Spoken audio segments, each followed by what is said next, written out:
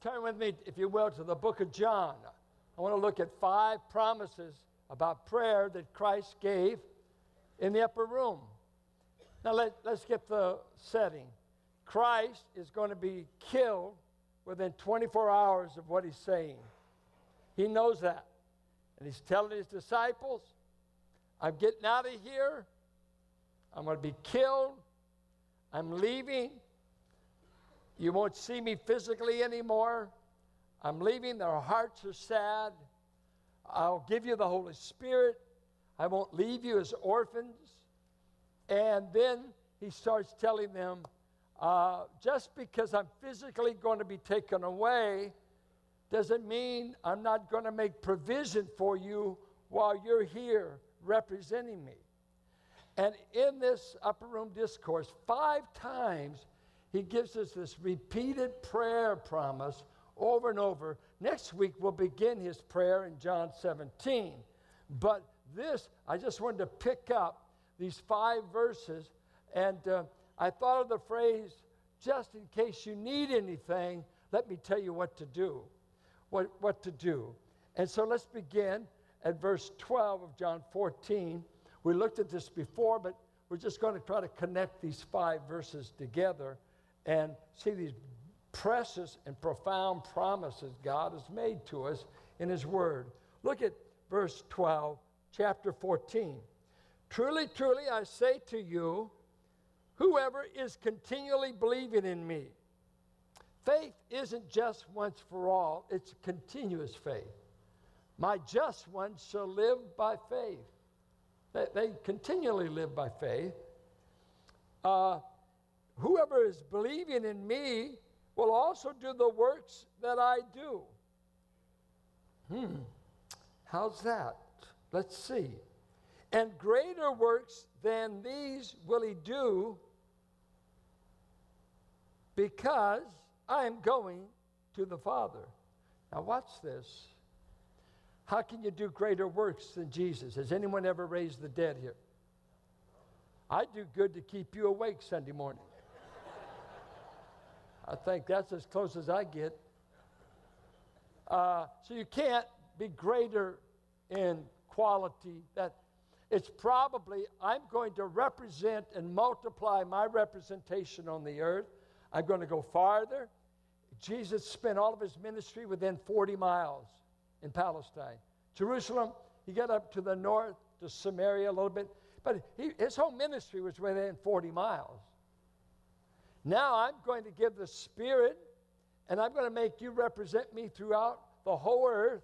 I'm going to do greater things, but watch this. Lest you get carried away, think, ooh, I am going to do, no, he's going to qualify. You're going to be able to do this because I'm going up here. And I'm going to form a partnership with you. You're going to represent me down here, and I'll be up there, and we'll form a partnership, okay? And the greater works that get done down here on the earth will be because I'm pouring my resources and my connections into you. So it's a partnership.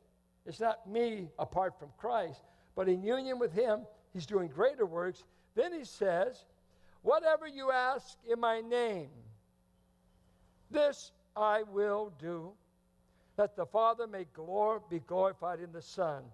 If you ask anything in my name, I will do it. Well, let me ask you this. Have you ever asked anything in his name and he didn't do it?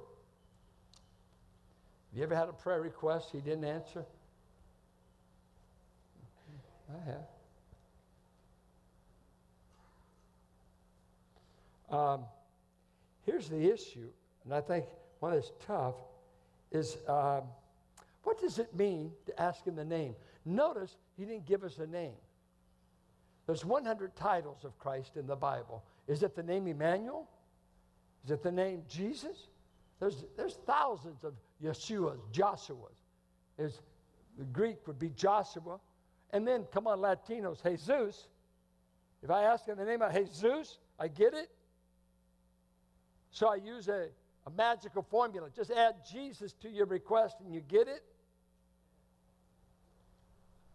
No, it's not that. What does it mean to ask in his name? Is it a rabbit's foot that we just tag it on the end? And matter of fact, he didn't even give the name here. He didn't say, if you ask me in the name of Jesus. He didn't say that. There's other places he did. Be baptized in the name of Jesus, Acts 2:38. Other places, the name was added. He says 5 times up here, in my name. If you ask it, in my name, in my name. Well, what name are you talking about? No title given. Well, what are you talking about? He said when he came, I manifested my Father's name.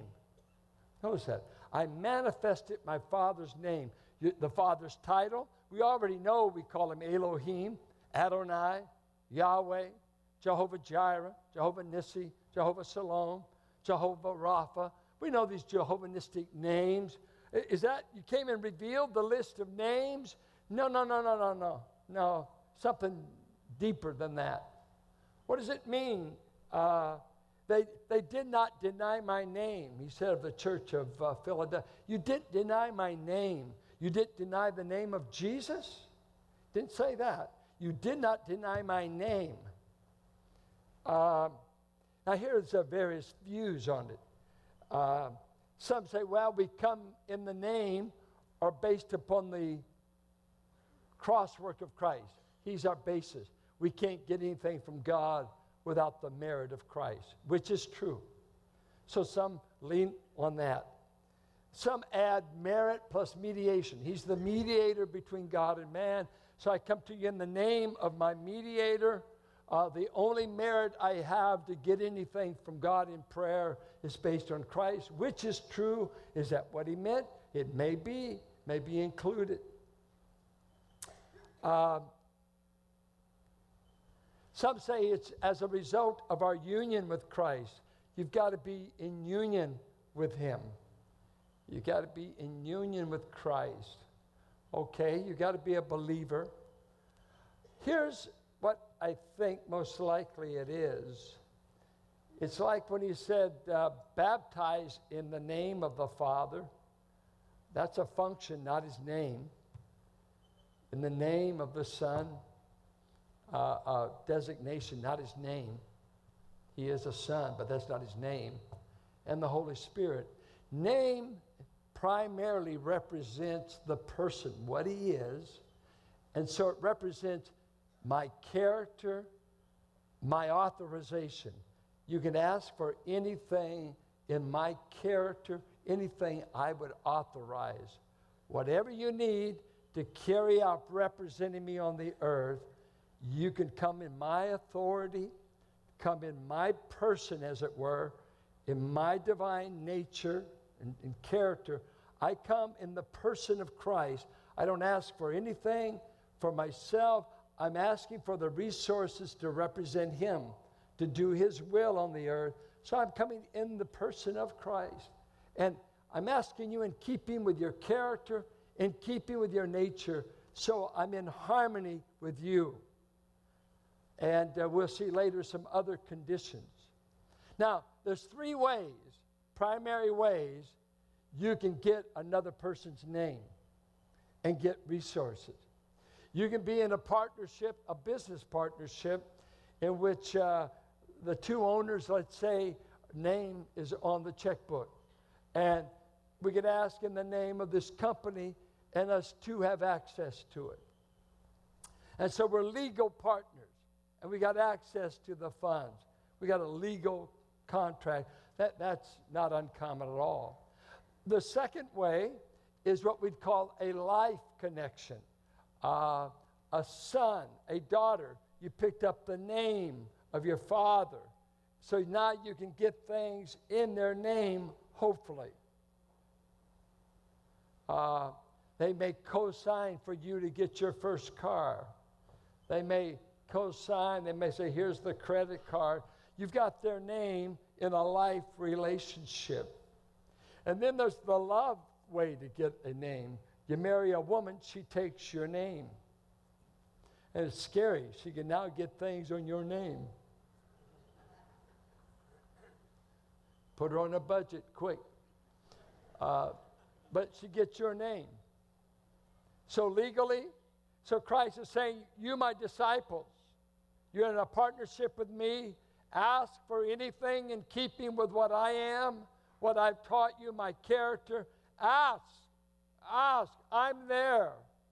And no, you're not going to get anything from here or through the Father that I'm going to veto here. It has to be in harmony. Maybe it tells why many people don't pray. They've not yet got in harmony with who they're praying to. You have to want His will, not yours. You know, the country song says, I thank God for unanswered prayer. Once I went to the senior class reunion. When I saw who I could have married, I thank God for unanswered prayer. There's a lot of things you better be glad God didn't give you. Just think, she could have been your wife. He could have been your husband. And all the time in young love, oh, give him to me, Jesus, give me. And then you go there, you say, where was my eyes? Where was my discernment? So, well, let's move on from that. He's saying here, the name. You can use a name and greater things will be done. Greater representation of Christ, greater number of activities for Christ. Did you know Christ is represented all over this earth more than ever any time he was on this earth? He's known among the nations. Well, look at chapter 15, verse 7. If you abide in me, and my words abide in you, ask whatever you wish, and it will be done for you. Abiding is, I'm in union with Christ, and I am abiding. It's a continual state. I'm not only in union, but I'm in communion. And I'm walking in reliance, in dependence, that I'm connected to a vine. My life source is Jesus. And as I am abiding and relying on that relationship, knowing that without Jesus I can't do anything, he says what? He says, ask whatever you wish and it will be done for you. While I am abiding, let me see. And his words are abiding in me. Now look at that. Look, I am relying on Christ. I'm depending on the person I put faith in. And what he has said, what his words are, they are abiding, dwelling in me. Now I come to talk to him. Now, I'm not in sin. You can't pray this stuff in sin. If I regard iniquity in my heart, the Lord won't hear me when I pray. In other words, if I'm already scheming to do a little sinning, don't be praying. God bless the sin I'm getting ready to do. That won't work. Now, I've got to be in harmony with him, and his word is the objective measurement. Are you asking things that God wants? Well, the sure way you can know is measure it with the word. Am I biblically praying? We do so much different praying. We pray on Wednesdays for people's requests and group prayer meetings. I grew up in more individual and whatever. But it's amazing on a list.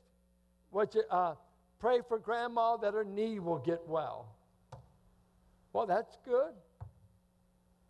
That's legit. Pray for our dog.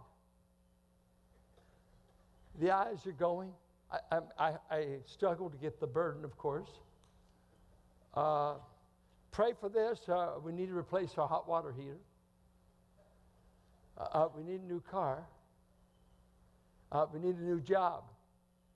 None of it's biblical praying. None of it am I convinced this is what God wants to do. Now, we all pray for it. Lord, I got corns, heal my feet. That's okay. Got bad breath? Help me to find the right mouthwash. You know, that's just life. That's stuff. But what's the stuff you can pray for that you know God wants to do? Do you ever just get down on your knees and you pray the Bible? You get a section that talks to you, and then you get down and say, Lord, I want that right there. Matter of fact, I want John 15:7 to be mine in this year. I want to get things in the name. I want to pray according to the name. I want to be heard. I don't want to just say I prayed. I want to say I got an answer. Did you know God answers? If God gave you everything you're asking Him for this week, what would He do? Besides let the 49ers win. Huh? Would you have anything beyond that? I see Nicosia. He's praying maybe they might send my... No, I didn't even go there. But He said, if my word's in you, and you're abiding in me, that sounds like an unconditional promise to me. So if we don't get it, maybe it's not biblical, maybe it's not what Christ would be. And of course, I would throw in here, we pray according to His will, 1 John 5:14, and I make that will synonymous with His word. I'm asking for things in keeping with God. Now verse 16, chapter 15. Look at verse 16, the third promise. You did not choose me, but I chose you and appointed you that you should go and bear fruit, and that your fruit should abide, so that whatever you ask the Father in my name, He may give it to you. These things I command you, so that you will love one another. And I call this the results of praying in the name. What results? And He says right here, I've taught you this vine branch analogy. I've given you these prayer promises, and this is the goal. I want you to bear fruit and this fruit to remain. Now here's the question. What is the fruit? What is the fruit? Now, let's think it through. You're in that room. I am the vine. You are the branches. I want you to bear fruit. Well, what does the branch, what kind of fruit does a grapevine produce?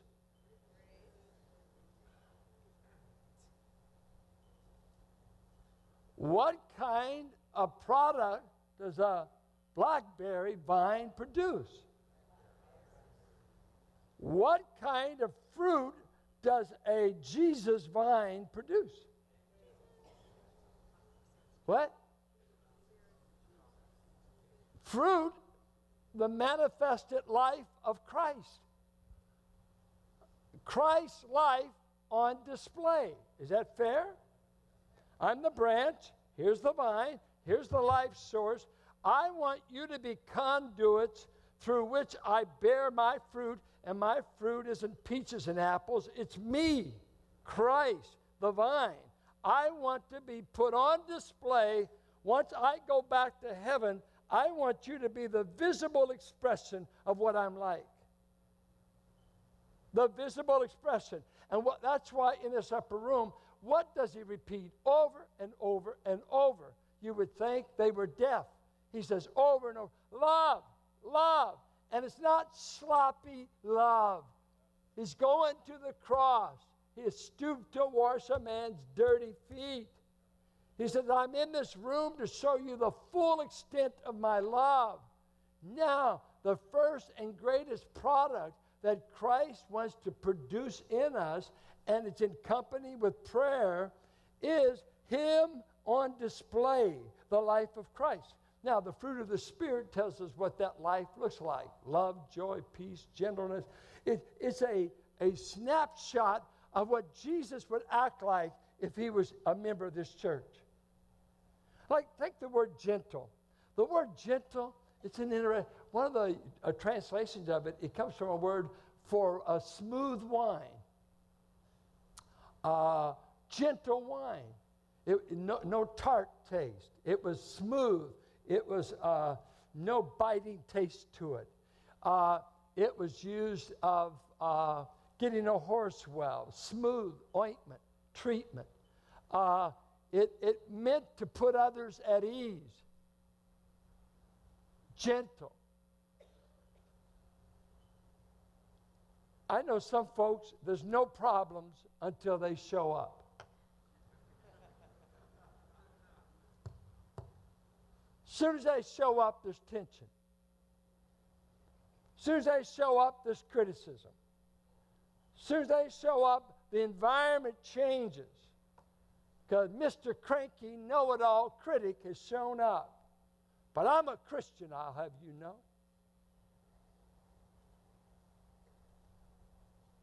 You look more like a hellion than a Christian.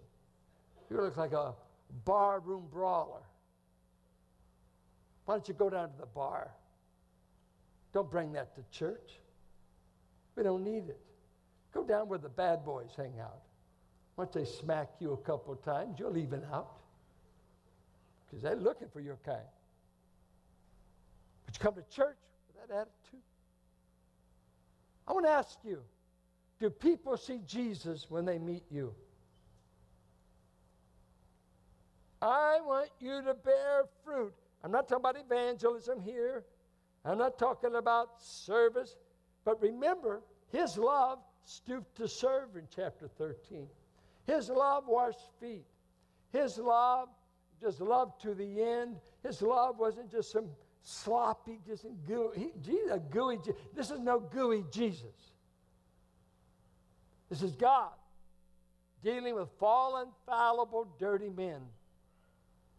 And he says, when I leave, I'm sending my Spirit and I'm giving you access in prayer.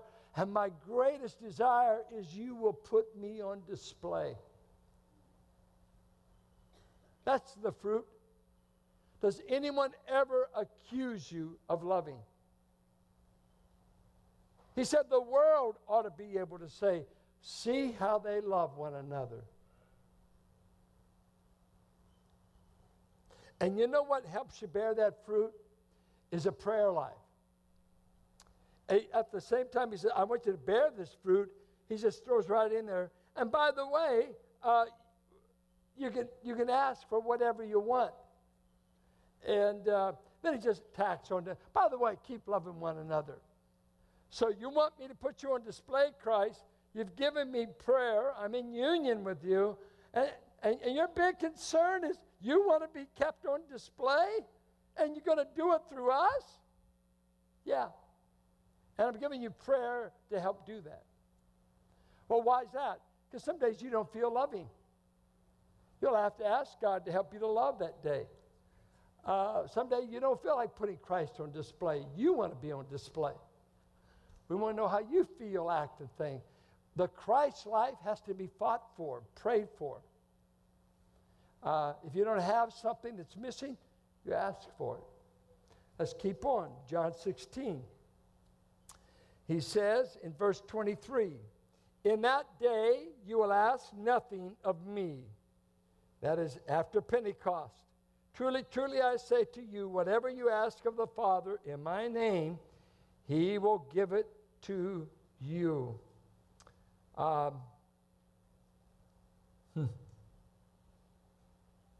You've never asked for anything in my name. You've never been able to ask Abraham never had Christ. I ask you in the person of Christ. This is brand new privilege. This started after Christ came and ascended. This brand new prayer privilege.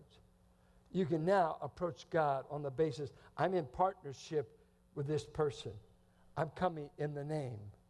Not in the title, in the person of Jesus, I'm coming. I get access not through blood of bulls and goats, but through the person of Christ. He's the password in heaven to get what you need. And he says, hey, in that day, you won't ask any, but now, just ask the Father in my name, and he will give it to you. Verse 24, until now, you've asked nothing in my name. Ask, and you will receive, that your joy may be full. Isn't that beautiful? Have you ever met a joyless Christian?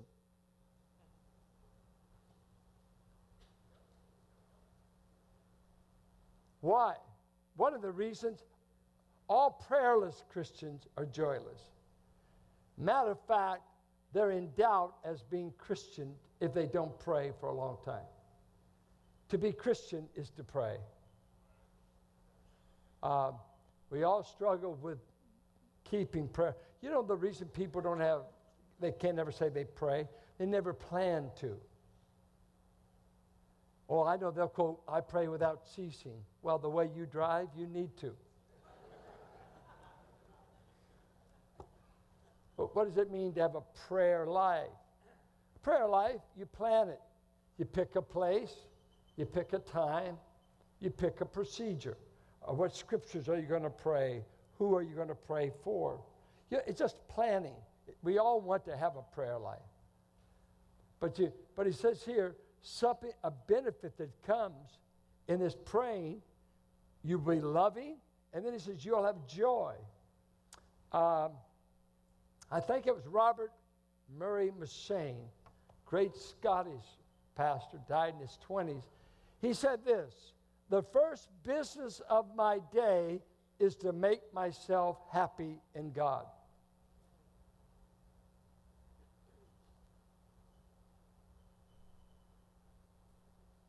Have you ever awakened and you felt cranky and you never got out of bed? I mean, you already felt kind of negative. M'Cheyne says, the first duty of my life is every day is to get with God until he makes me happy. And I have joy. I have to watch it. And M'Cheyne also said this, I have determined to see no other face until I've seen the face of God each morning. He would not engage in human conversation until he spent his time with the Lord. How do you start your day? Get in there. We got to hurry. Make those sandwiches. Get in that car. Get to the office. If it went for Starbucks, you'd be starving to death. And you're in this rush. I just read a thing John Piper wrote on pastors. He said, the greatest enemy to ministry is ministry. Talking to pastors.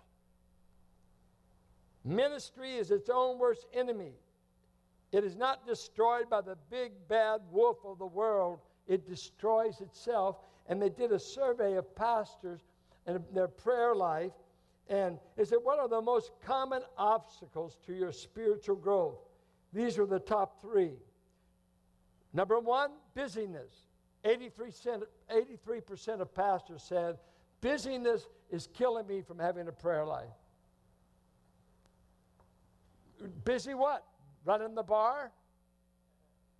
Busy what? Cutting lawns? Busy doing church work? Busy being interrupted? Busy being with people? Meetings? This, demands. It's never over. Never. Nobody tells me to pray. You assume I pray. And some act like you don't care if I pray or not. You will care within a week because I will turn into a weird creature. And you don't realize it, you're turning into a weird creature. Because what was it, that one line, if I don't pray for a day, I know it. If I don't pray for 2 days, my wife will know it. If I don't pray for 5 days, the whole world knows it. It's this battle. See, sometimes I do this. In the morning, I love to drink coffee with my wife. She gets up earlier usually than me. She's an early riser.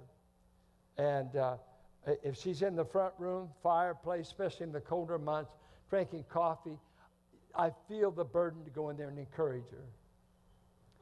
I really want to get next to the fireplace.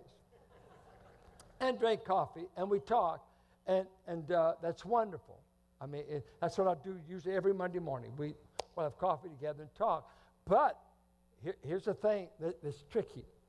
Sometimes we'll talk together And we start trying to figure out how she'll tell me about the children's, how Sunday went, children's ministry. I'll tell them how the adult wing went and how that went. And then we start talking about our kids. And you know what? I either am happy or depressed within an hour. Because we're talking about life, stuff. We haven't prayed. Now, she's better than me. She's usually reading her Bible when I interrupt her. Because she's reading through the Bible. And she prays. But you know, I think, a lot of times, because I go downstairs, I can just get in there, make my coffee, go downstairs, honey, I'll be downstairs. But it's so nice. She is my wife. And we do pray together.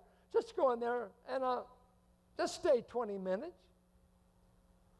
But sometimes I never get past that to praying. So I've seen her face, but I haven't seen God's face. I've told her what's wrong, but I haven't told God what's wrong. And you know what's really terrible about a pastor's wife? She can't fix me. And she can't fix the board, and she can't fix you. She just has to hear it all. What a terrible assignment to be a pastor's wife garbage truck. To hear stuff she can never even have a vote to change. So why do I load her up with that? Why not tell God? Why not pray for my wife? Why don't spare her all this? She's not the ex-Messiah around here. But my problem is I need to get down or find a place to pray, be in the Word, do that, then have my coffee with her. Changes the whole day. Because I've already talked to the Lord. I've already heard from His Word. Now, I'm worth talking to. I'm not full of problems. Does anyone know what I'm talking about? Thank you for not amening. It made us feel better. Well, where are we? One last thing. He goes on to say, verse 26, in that day you will ask in my name, and I do not say that I will ask the Father on your behalf, for the Father himself loves you because you have loved me and have believed that I came from God. Christ is telling the disciples, in the future, you will be able to get things in my name because you're going to a Father who loves you just like I love you. And I think the disciples need to know that. I love you. I love you. And the Father wants you to come. It's a loving Father we go to in prayer, and He's just waiting to hear His children cry. I wanted to publish a prayer up there for you. I put it in my journal that I prayed this way. Father, I want everything you want to give. I want everything you want to give. So I've been asking God, teach me to pray all over. Am I asking for the things you want to give? Or am I trying to talk you into stuff you don't plan to give anyway? I don't want to waste my breath. I want to get in alignment with God. What does God want to do in me, in you, in getting the gospel out? Are we asking what He wants to do? Because He's not a God that likes to say no. He wants to grant it. Then I pray this. Please take away any desire to want anything you don't want. I don't want what God doesn't want. If you don't want me to eat of the tree, I don't want to eat of it. If you don't want me to do this, don't want this relationship, you don't want this, you don't want this. Lord, let me pray for what you want positively and negatively. I want to want what you want. I ask, remove from me my heart for wanting anything you don't want for me. What a relief when you pray that way. He will not lead us into temptation. He'll give us His divine help. You know what? It is so marvelous. I'm going. I'm leaving you here, but I'm leaving you this promise. If you need anything, you can call heaven and just say, you're coming in my name. In 1965, my wife and I, in her 1960 Corvair. Anybody ever heard of a Corvair? I didn't say Corvette. I said Corvair. Little car that I found out had a hole in the floorboard. I didn't know it until I got swamped in Bethany, Oklahoma. I got in a cross section, and the car, if you know anything about a Corvair, it's low, and all of a sudden water starts pouring into the car. Found out we had a hole in the floorboard, and when cattle trucks were going through that little Corvair, we were nearly floating on the highway, and the winds were blowing, and the rain. So I called a preacher in Tulsa. I said, you got to give me, I'm on my honeymoon. You got to give me a place to stay. I can't make it through this storm. He said, come on over, son. I was glad to go over. But when we left on Fifth Avenue in Concord that day, the only time Carol had ever seen her father cry, we were getting ready. Here was our itinerary. Both 20 years old. We both had saved $500, and we had a 1960 Corvair. Honey, we were ready to burn up America. We were going to go to L.A., the stick shift, by the way, in the floor. Going to go to L.A. I'm going to start a revival in Van Buren, Arkansas within a week. I'm going to go from Van Buren, Arkansas to Houston. And from Houston, I'm going back to Morrilton, Arkansas. From Morrilton, Arkansas, I'm going to Miami, Florida. From Miami, Florida, I'm going to Kingston, Jamaica, and Port Maria. And from there, I'm flying to Port-au-Prince, Haiti, while Duvalier was in power. And then I'm getting back off that plane and driving all the way across America to start college in my junior year with $500. When I got into Arizona, we began to have electrical problems. We replaced a generator.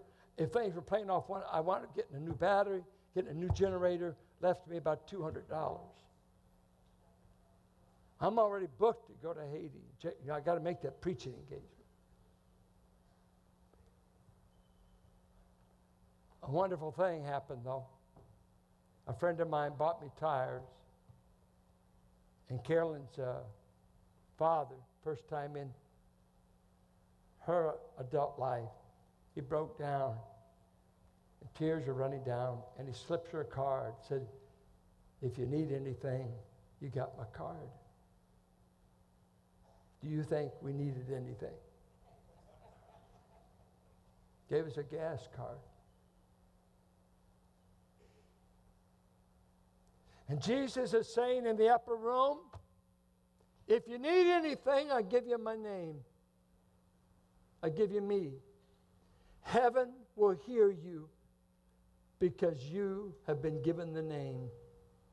And you can access the resource. If you don't have love, you've not been asking in the name. If you don't have joy, you haven't been asking in the name. If you're not bearing fruit, you haven't been asking in the name. If you haven't been getting what God wants, you haven't been asking according to His word and according to His name. I give you my name. If you want to do my will and make me known, I will answer anything you ask me in my name. He did not leave us to be powerless, to be broke, to be defeated. He gave us the Holy Spirit, and He gave us the greatest gift in the world. You got access to everything in heaven by means of a name. I come to you in the name. I add Jesus, but it's more than Yeshua. That's not what does it. I come in the person, the relationship, the merit, the authority of the Christ who gave me these promises. And God doesn't make promises He will not keep. He will keep His word. Stand. Our Father, we thank you. We've been given a name greater than swords, greater than our problems, greater than our griefs, greater than armies. A name. You said the name of the Lord is a high tower. The righteous run into it and they are saved. You said in your word, He will lead us by still waters for His name's sake. I'm glad I bear your name. You have put your name on your people, and I've got something better than Visa. I've got you.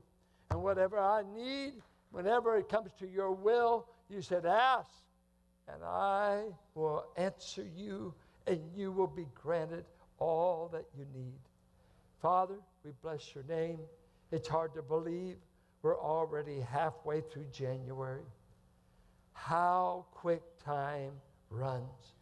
May we plan to pray, plan to serve, plan to give, plan to love, plan to actually act like we're happy that we know Jesus.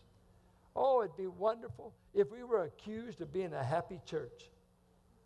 Oh, I pray, help all the saints that think they're happy to notify their face and start showing the world I'm happy in Jesus. And all who semi-agree say amen. Amen. You're dismissed.